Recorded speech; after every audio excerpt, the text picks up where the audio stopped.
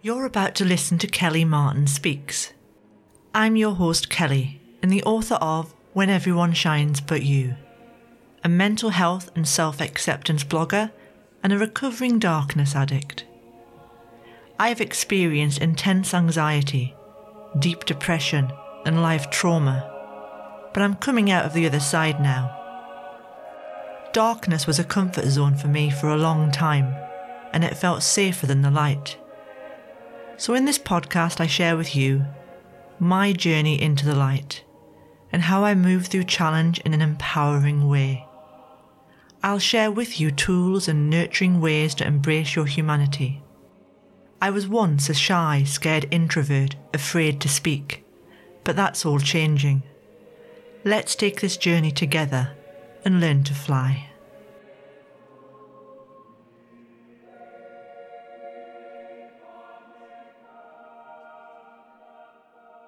Hi there, welcome back to Kelly Martin Speaks. I'm your host Kelly Martin and this is episode 80.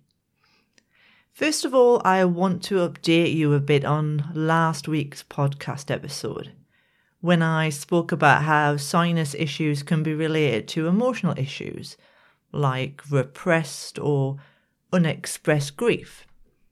And for me, it was more of a loneliness issue. Now, I also mentioned how I came down with a common cold and I was pretty bunged up in last week's episode. Now, what was amazing and confirmed my thoughts on the sinuses was that on day 4 of my cold, I had a lot of emotional stuff come up. And I cried like a baby for at least 2 hours solid on that evening. Now, the next day, my cold was completely gone. No blocked nose, no sore throat, and no residual fatigue that can last a few weeks when you get a cold. So by expressing verbally my fears and concerns while crying, I released the trapped pain and emotion in my sinuses, and I awoke amazed that I had cleared what normally lasts around 3 or 4 weeks, and it was clear in 4 days. By simply releasing the emotions that I've been repressing. So I just wanted to update you on this, and if you're suffering with a cold or sinus issues, I highly recommend looking inward to see if you have any grief or emotional pain that needs verbalizing and maybe expressing through tears. And I'd also like to say, if you hear any noises today, my housemate's just preparing lunch downstairs, so I apologise for that. So now on to today's episode. Now in this episode, I'm going to talk about how to accept that people are self-centred and that's okay. The challenges that come from relating to people and how most of us will experience self-absorbed people in every walk of life. But also by considering this, we discover that we can be exactly the same. I want to talk about how putting effort in and time into anything, be it a relationship, a business idea, a creative project, does not necessarily mean that those who we are relating to and working with will have the same passion or connection as we do. And it may feel like when the relationship or business or project ends, that we've been working with people who only care about themselves.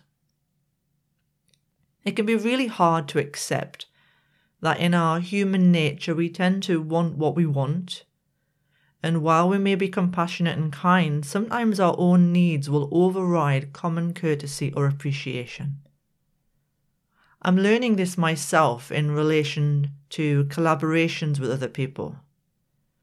In projects, for example, when I ran the mental health radio station, I was very passionate about the idea.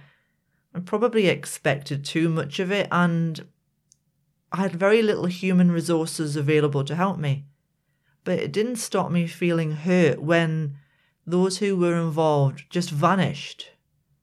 Some not even saying goodbye when I had to close the station.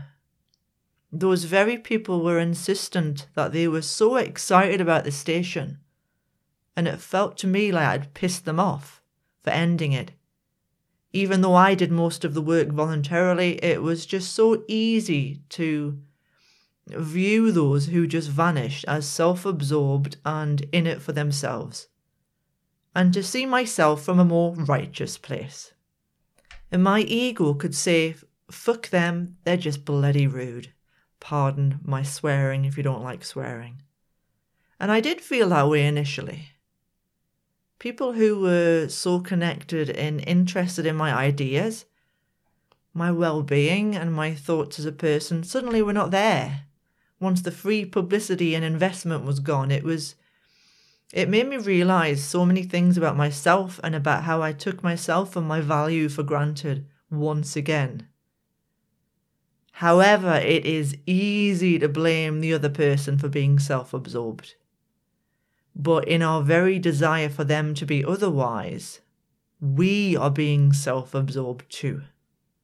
We are wanting the other person or persons to be there for us in our time of need. But I readily admit, after the station ended, I was heartbroken, and it lasted a long time, and I was hoping that those same people who were part of the station would have stayed in touch with me, asking if I was okay because I put so much effort in with regards to their work. But no, they didn't. And were they supposed to keep in touch? No, there are no shoulds here.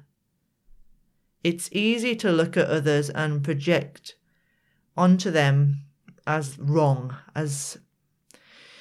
and ourselves as more superior for putting the effort into something, be it a business, a project, or a relationship, and expecting the other person to be distraught or supportive still once it's ended or we've had to let them go as they were before. But this is naive thinking. What pains us and makes us suffer is when we expect anything of other people, anything at all. It is in our attachments to expectations that other people must be what we want of them that cause us to suffer.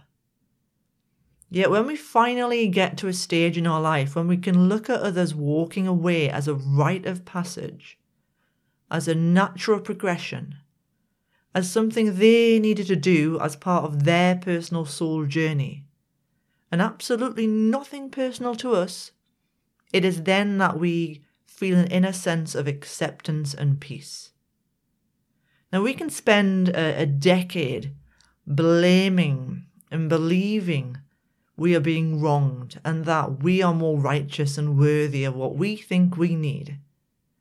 But by doing this and thinking this way, we negate the individuality of the other person or persons, their personal life path and journey and what they need. I've talked about friendships in other podcasts and how I have attracted many friends who were unavailable for more deeper, intimate friendship. Friends who were only prepared or able to see me once a month, once every few months, some of them. And to them, that was friendship. To me, it was not, because we never had the consistent time to develop the friendship. But in my sadness and at the breakdown of those relationships and the endings, it was very easy for me to project blame onto them, to see them as self-absorbed and self-centered. Instead of being true to themselves, following what they needed, it was nothing personal, even if my ego had me believe that it was. We can think if we follow a more spiritual path, that we will become less self-absorbed, but this is not the case. Being human, it's almost impossible to transcend the self, unless we become a Buddha, a monk living in a cave.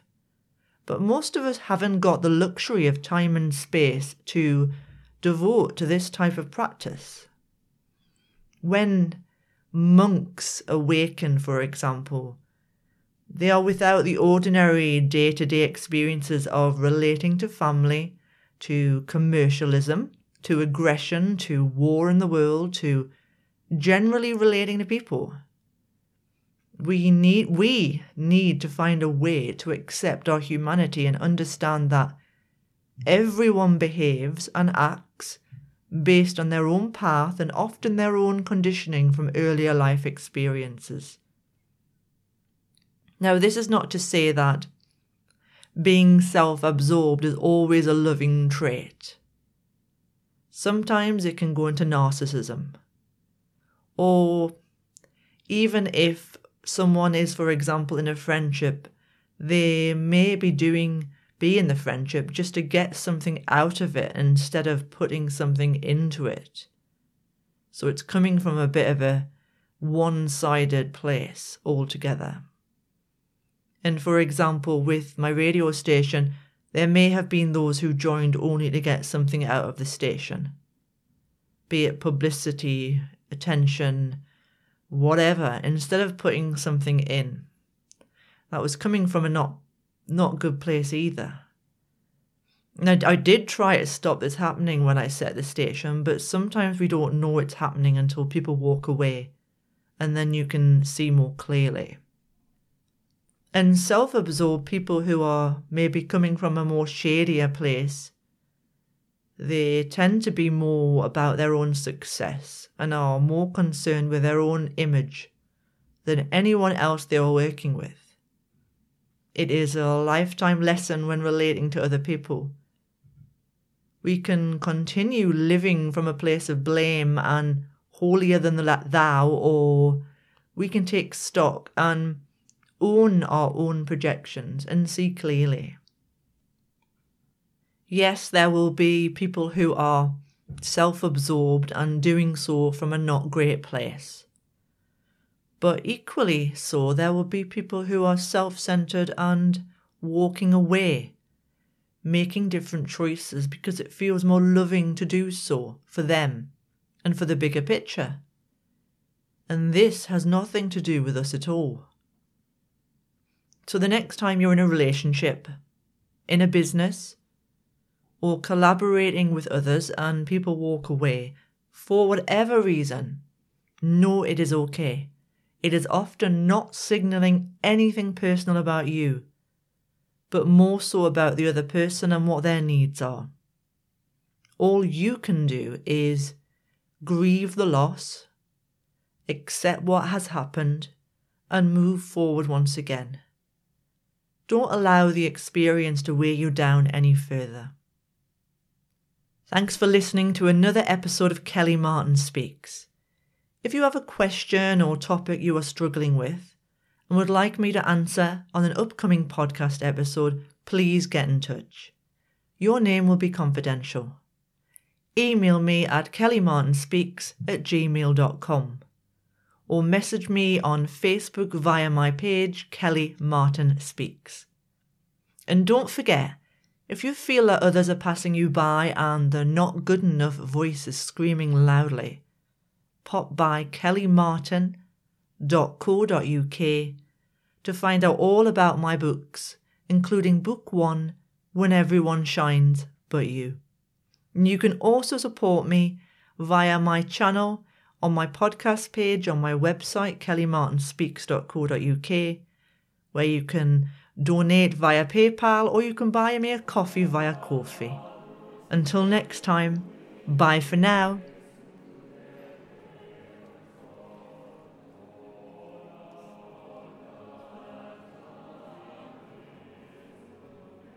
You've been listening to my podcast, Kelly Martin Speaks. I'd really appreciate your feedback. If you're listening on iTunes, please give me a review. It helps me be seen and heard by those that need it. You can also follow me on kellymartinspeaks.co.uk, where you can read my blogs, find out about my book series, and subscribe to my monthly newsletter. I'm also all over social media, so search for me via Kelly Martin Speaks on Instagram, Facebook and Twitter. I'll speak to you next week. Bye.